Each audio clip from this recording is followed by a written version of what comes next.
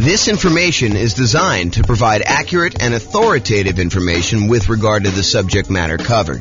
It is offered with the understanding that the presenters are not engaged in rendering legal, accounting, or other professional services.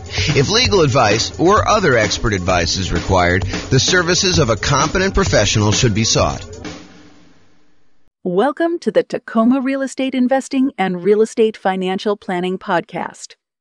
Learn all about investing in real estate in Tacoma, Washington, with a combination of real estate financial planning and modeling with numbers specific to Tacoma, plus syndicated, more generalized recordings of live and pre-recorded real estate investing classes, not all of them specific to Tacoma. Be sure to stay tuned after the podcast for a message from our sponsors. Well, good morning and welcome, everyone. I am your host, James Orr, and this is a new class in a new series that we're doing on the risks of investing in real estate, the dangers, warning, be careful, all that sort of stuff. So really what we're talking about today is we're going to start with looking at the insurable risks when investing in real estate, the things that we can actually get a third party to take on liability on our behalf in exchange for a little bit of money. And we'll cover some of the other risks we have with real estate in some other classes in this series. But today we're primarily focused in on those insurable risks that we've got. So here's a quote. This is George S. Patton, the famous, I guess he was a general in, I believe it was World War, I don't know if that was 1 or 2. Anyway, he was a famous general. And so here's the quote. It says, "The time to take counsel of your fears is before you make an important battle decision. That's the time to listen to every fear you can imagine. When you have collected all the facts and fears and made your decision, turn off all your fears and go ahead." So what I think he's talking about here is, hey, before we go and make a decision in life, real estate investing decision or whatever it is important for us to evaluate all the different things that we are afraid of, all the different fears we have, all the things that can go wrong, all the dangers, all the risks, all the things that could go not our way, that could cause us to lose our investment, could cause us to lose money, could cause us to not achieve our goals, our financial independence goals, or our net worth goals, or whatever it is. The time to evaluate all that is before we make an important decision, before we decide to move forward. That's the time to listen to the fear and to evaluate it all. And then once we've collected all that, then make your decision and turn off all the fears and go ahead. So what are your fears related to investing in real estate? And we're going to go over those in this series of classes. But today, I'm primarily going to focus in on the risks that are insurable, the fears you have about things going wrong with a property that you may not want to be super afraid of because they could be easily covered. They could be easily taken care of by someone else by paying them a little money. I want to talk about this idea of risk, and specifically, I'm going to talk to you about this idea of a risk matrix. So if you imagine for a minute that there are things that can happen in life that happen super frequently, like, you are much more likely to see this, like an issue going on with the tenant paying late. I mean, I think that's a relatively likely sort of thing, right? The tenant paying late. And honestly, the tenant paying late on a severity scale, yeah, it's not ideal, but as long as we have proper reserves, it's really not that severe. It's not like the end of the world. It's not going to, them being late one time is not going to derail us from achieving our goal. So there's a likelihood component, how frequently things happen, and then a severity component, how severe it is, how far of a setback, how large of a dollar amount are we talking about, how large of a dollar amount that's going to impact us. So things that don't happen very frequently and things that are very low severity, low dollar amount sort of things, we consider those to be low risk. In this case, we're going to call that 1. If we're kind of looking at this matrix of likelihood or frequency on the left side and then severity along the top.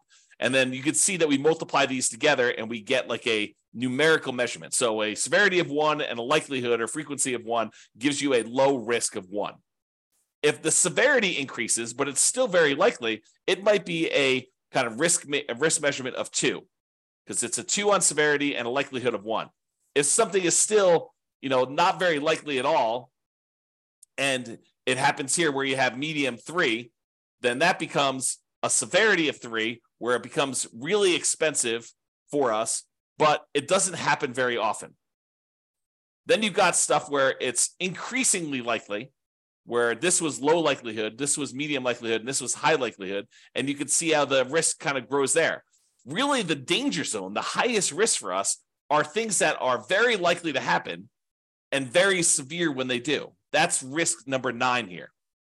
And so, something that is likely to happen very often and is a high dollar amount, those are the riskiest things for us to think about. So let's talk about insurance now. You could pay money to a third party to take on some risks on your behalf when investing in real estate. These can be risks where they happen infrequently, but can be very expensive when they do happen. For example, your house burning down. Is it possible you could have a house completely burned down? Yes, absolutely 100%. Is it really expensive if you have an entire house burned to the ground? Not just like a small kitchen fire or something like that, but where the whole house burns to the ground and it's a pile of ashes and rubble at the very end. Yeah, it's really expensive to do that. And what if you owed, 80% of what the property was worth when that happened? Not only would you have to pay back the loan on the property, but now you'd also have to rebuild the property if you didn't have insurance. But there are companies, insurance companies, who are willing to accept your payments to protect you in case that unlikely event happens and you have a catastrophic loss, or if you even have a small loss, right? They'll cover small fires, but they'll also cover these large fires. And the way that they can do that is they can look at the overall risk profile of what are the chances of a house burning down? And they can look at that across lots and lots and lots of properties. For you, if you were looking at this, you might say to yourself, okay, look, I got one property. If this thing burns down, that's going to be really ugly for me. Yeah, it's a low probability thing, but if it happens, it's going to cost me hundreds of thousands of dollars to replace this thing. So you have something that is not likely to happen, but if it does happen to you, it's catastrophic.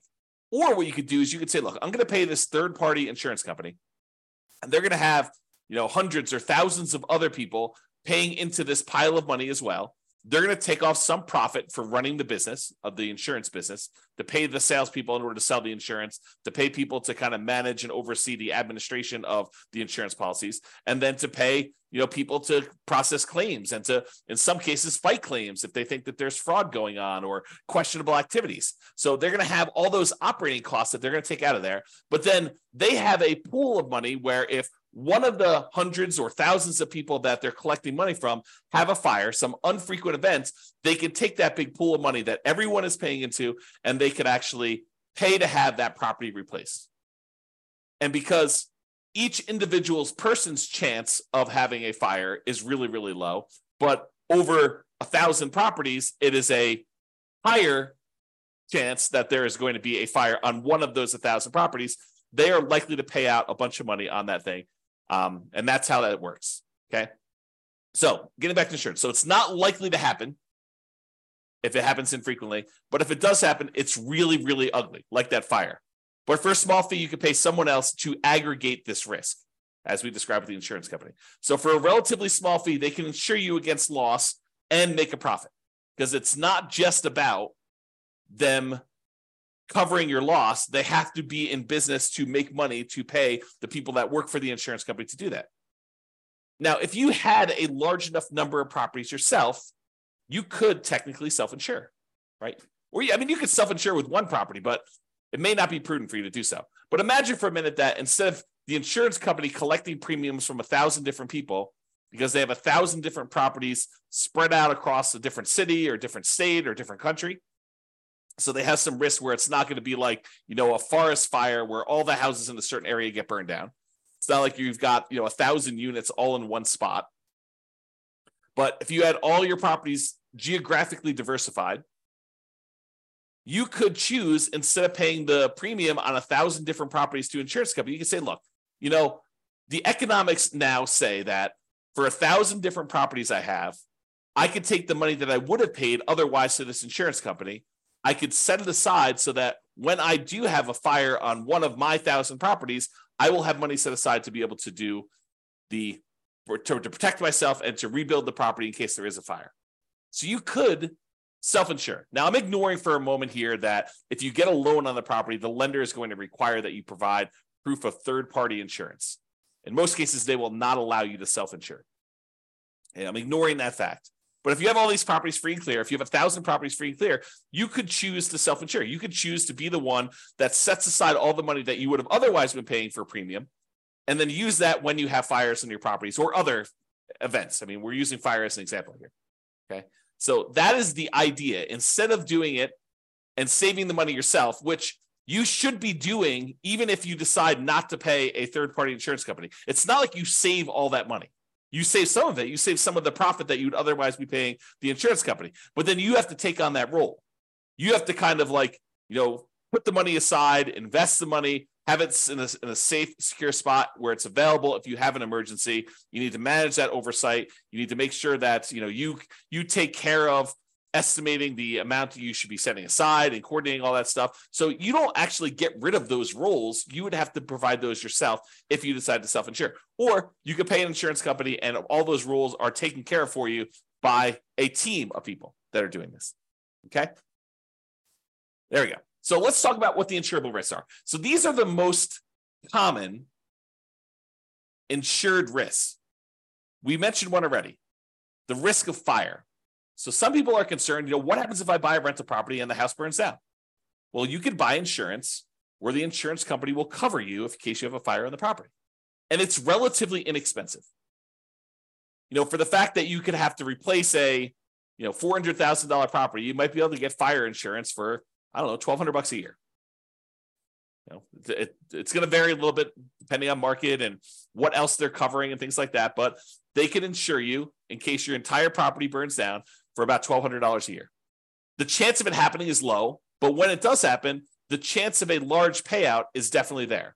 They could have to spend, more than the amount of money than they collected in order to deal with your fire. Similarly, lightning damage. That's another commonly insured one where they will cover damage caused by lightning. Or another commonly insured one is hail damage, where you have hail coming down and it damages your roof, it reduces the lifespan of your roof, or damages the paint, or breaks windows, or breaks plastic, or damages wood on your property. You can have severe hail damage, and you can have that covered by an insurance company. Insurance companies will often also cover theft. So someone stealing something from your house, taking something off of your house, or, cutting your air conditioning unit and actually walking away with it. They can cover things like that, where you will be covered for those sort of things. So if you're concerned about, what if someone comes and steals my air conditioning unit, you can get insurance for that. And the point I think I'm trying to make with some of these insured ones are, there are legit things to be concerned about when you invest in, honestly, with anything. In life, there's risk, right? So there are true risks, and no matter what we do, we choose to take on additional risks when we invest in real estate, just like we would choose to take on additional risk if we took our money and invested in stocks or bonds or crypto or Beanie Babies, or decided to start a business, or we hid the money under a mattress. Like, everything we do has some type of associated risk. By choosing to do that thing, we take on the risk associated with that, unless we can purchase insurance from a third party where we eliminate that risk. We transfer the risk from us in exchange for a little bit of money to someone else who then has part or all of that risk. Because sometimes it's not like they're covering everything. For example, with the insurable risks like fire, you will probably have a deductible. There's going to be part of it that you need to pay out that is your responsibility as part of the insurance claim. And then the insurance company will pay the rest up to certain limitations as outlined in your policy. Okay. So, for example, theft is another one where they will cover things like that. They may also cover vandalism. And vandalism is an interesting one because I think we a lot of times will think of vandalism like, someone spray painting a fence or, someone spray painting a garage door or damage to a car on the property or something like that. But sometimes vandalism can be things like people deliberately smoking meth in a property or cooking meth in a property. I think depending on how the policy reads, and you'll want to definitely talk to your insurance agent to understand what is covered and what is not covered, but that may be considered an act of vandalism. Okay, so realize that may be a weird one for you, but it could be something that's covered. Personal injury. What if someone gets injured on your property? You hear a lot about this in like asset protection classes where we talk about protecting yourself when you acquire these properties, protecting yourself and protecting the other properties you own from being taken in case somebody gets injured on the property or you injure somebody driving around town or doing something else. Like there is insurance you can buy to protect yourself from somebody coming after you for an injury that they had or sustained on a property or that you caused them somewhere else. So personal injury. And then liability. If you do something wrong that was not intentional or deliberate, but it was accidental, there is insurance that you can get that covers some additional liability there. Okay. And I'm not an expert on insurance. You really need to go talk to your insurance agent to understand like what is covered and what is not covered. Don't go to them and say, but James told me that it works this way. Understand that what your policy says, what is written in your policy is going to be what is covered. And get clarity from your insurance agent. That's part of what you're paying them for, is to help you understand what is and is not covered. And ideally, you want them to give you their opinion in writing so that you have it written down somewhere in case it ever comes up in the future that you need to have some type of discussion about why something is or is not covered when you thought it was. Okay, so those are probably the more commonly insured risks: fire, lightning, hail, theft, vandalism, personal injury, liability. Okay, now there are some less commonly insurable risks. For example, loss of income. Something happens to your property, like a fire, and now you no longer have rent coming in while you're waiting 6 months for the insurance company to get the adjuster out there to get approved, for the money to be actually sent to you, for you to line up all the contractors and get all the work done. And, you have, 1 month of demo to take down the stuff that was burned and left there. And then it takes you another couple months to get everything else done in order to get it built out. And then by the time, 2 months later, it might be 6 months or a year by the time you get your property back working. And guess what? You have a mortgage payment that is due every month, even though the property is burned down. So potentially problematic. So you can get insurance that covers loss of income, where you're unable to collect on the property because the condition of the property is there. You can get the insurance company to actually give you money as part of the policy. I mean, you're paying for this insurance. It's not free. You pay them money so that if you have loss of income on the property where you're unable to collect income on it, then they can actually pay you so that you can then use that money to pay your insurance company, your mortgage company, taxes, insurance, like all that stuff.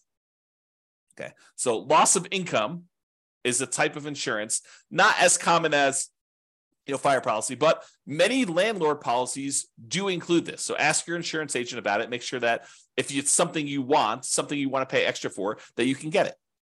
And we've been talking a lot about the idea of improving cash flow and increasing cash flow on rental properties. And the issue I think we have for a lot of folks is that some of these things you are deliberately choosing to have lower cash flow. You're voluntarily increasing your expenses by getting more and better insurance coverage so that should something happen, your cash flow is saved, right? Because if you decide not to get insurance for loss of income and then something does happen on your property, you could have 6 months of zero rent coming in. That would be really ugly on cash flow. So instead of doing that, maybe we choose to pay, I don't know how much it is, but maybe it's $20 or $25 more per month to have this loss of income coverage on our insurance policy. I have no idea what the number is, right? Because I don't actually handle my insurance. Tammy does.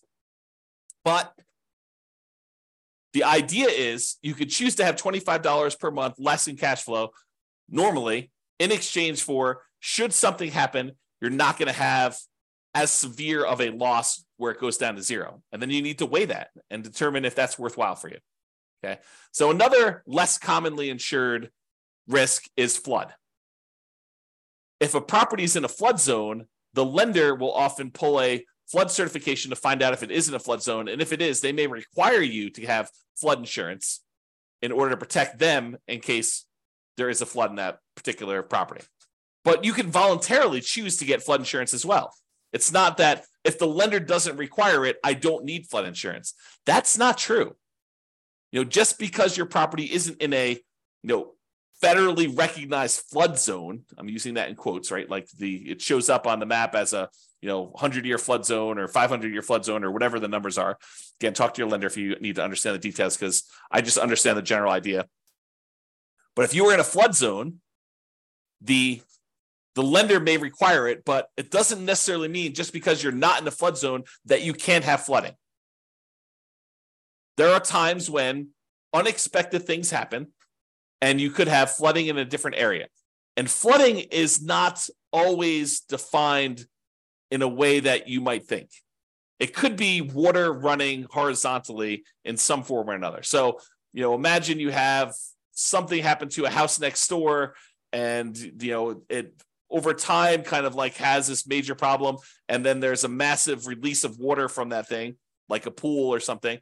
And then that pool actually floods into your yard and there's horizontally moving water.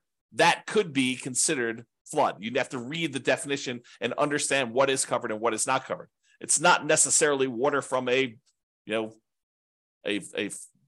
river that is overflowing. So realize you can get that as a separate policy. It is not only when it's required by the lender that you have to get it. You can choose to purchase flood insurance separately. Some other less commonly insured ones, earthquakes. In some markets, that's really important.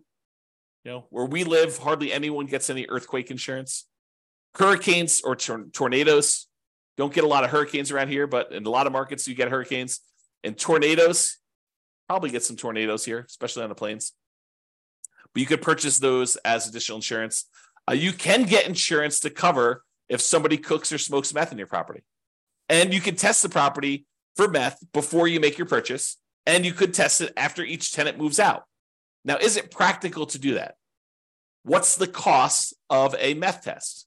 To get an industrial hygienist in there in order to test to see if there's meth showing up in the property. I don't know. Could be a couple $100, could be $1,000, could be $2,000. Depends on the type of test and what they're doing there. So is it practical to do that after every tenant moves out? Probably not, but maybe in your market, maybe for the types of properties you're doing. But what are you going to do if it does test positive? You're going to keep their $800, $1,200, $2,000, $3,000 security deposit?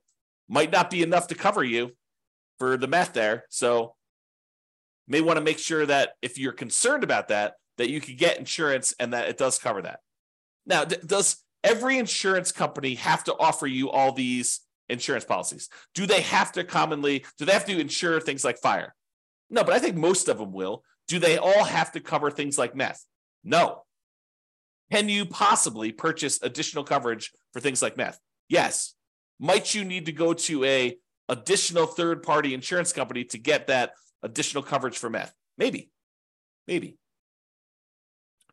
And you can get the last of the less commonly insured things are rent guarantees. So you can purchase, if you're paranoid, you're like, look, I want to invest in real estate, but I'm really, really nervous that my tenant is not going to pay rent. That they're going to lose their job and they're going to be unable to pay.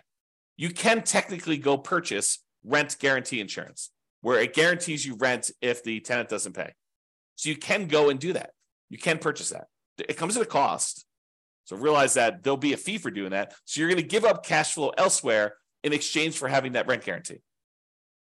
I think a lot of landlords, a lot of real estate investors will choose to forego rent guarantee insurance and instead decide to set aside some money, mentally or otherwise, in the form of reserves in case a tenant doesn't pay rent. But you can get that insurance. All right, let's do a brief discussion on deductible size. First, let's talk about what a deductible is. A deductible is the amount of money you're responsible for before the insurance kicks in. So let's say your deductible on hail damage is $2,000. Basically, if there's less than $2,000 worth of hail damage, you're paying that claim.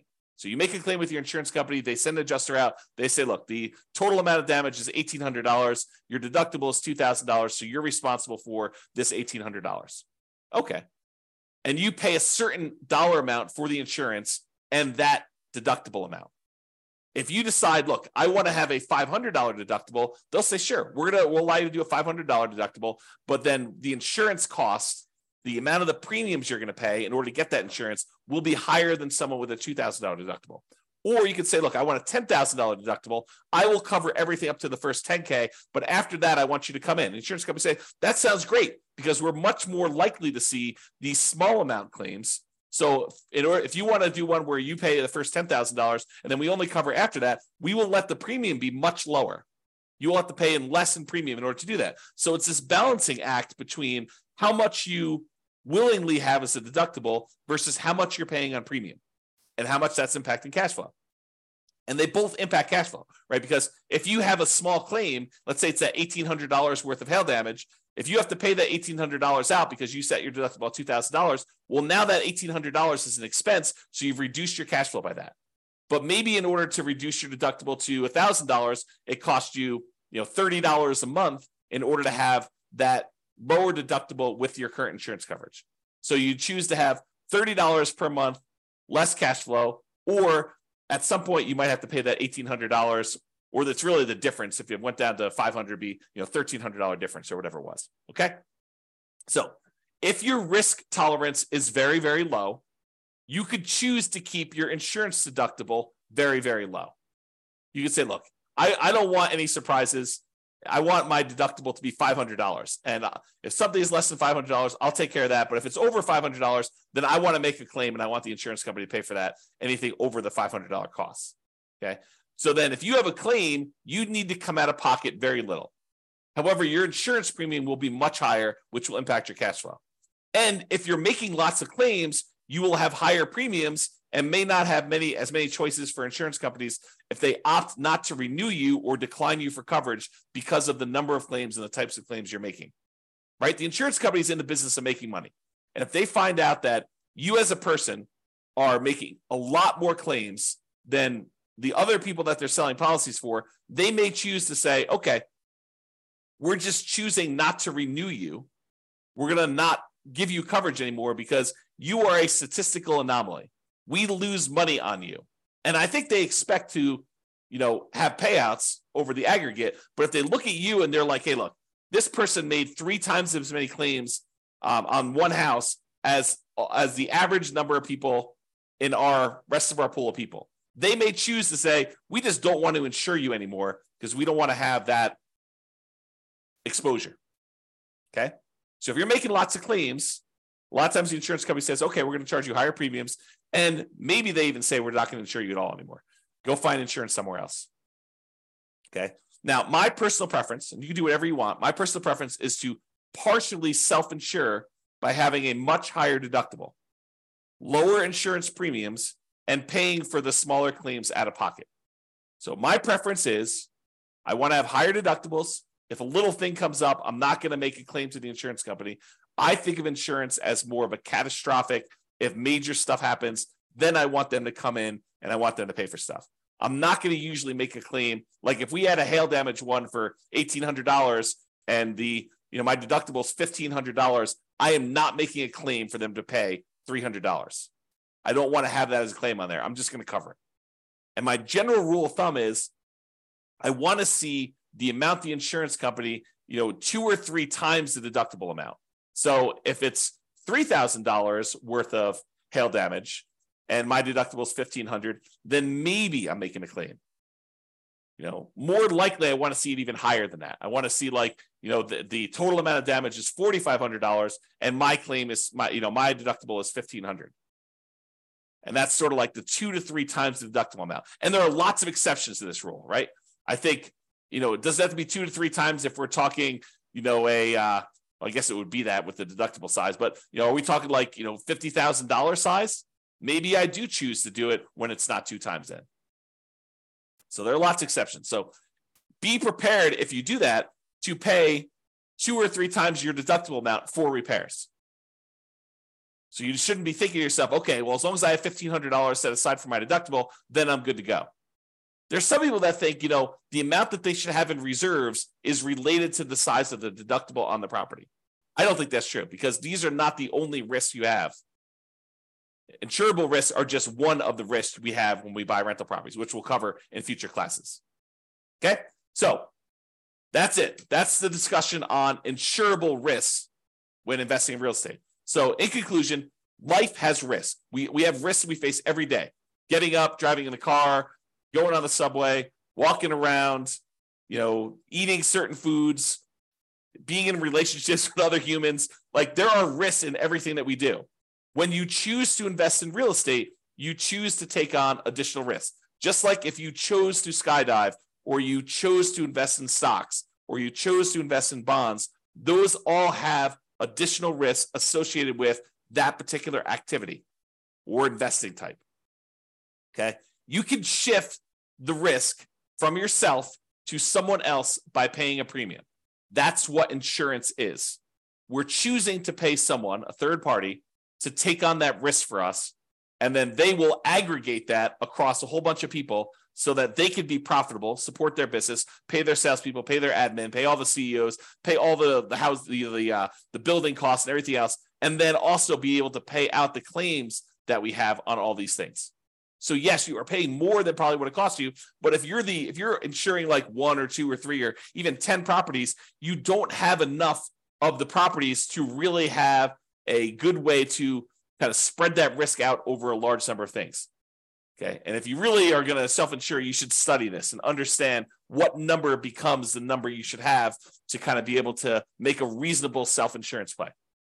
All right. So that's it for conclusion. Have a great day, everybody. I will talk to you all tomorrow. Bye-bye for now. With home prices up, mortgage interest rates up, and rents up, but not quite enough to counteract the higher prices and interest rates. Cash flow on rental properties in Tacoma is harder than ever. Book a call with the Real Estate Financial Planner to apply our proprietary 88 strategies to improve cash flow on your rentals. See the show notes for a link to schedule your call and improve your cash flow today. If you're a real estate agent, lender, or professional in Tacoma that wants to help our real estate investor listeners, consider reaching out to learn about collaboration opportunities with this podcast. We'd love to add more value to our listeners by having you assist our investors buy, sell, and finance their real estate investments. See the show notes to schedule a call to discuss collaboration opportunities.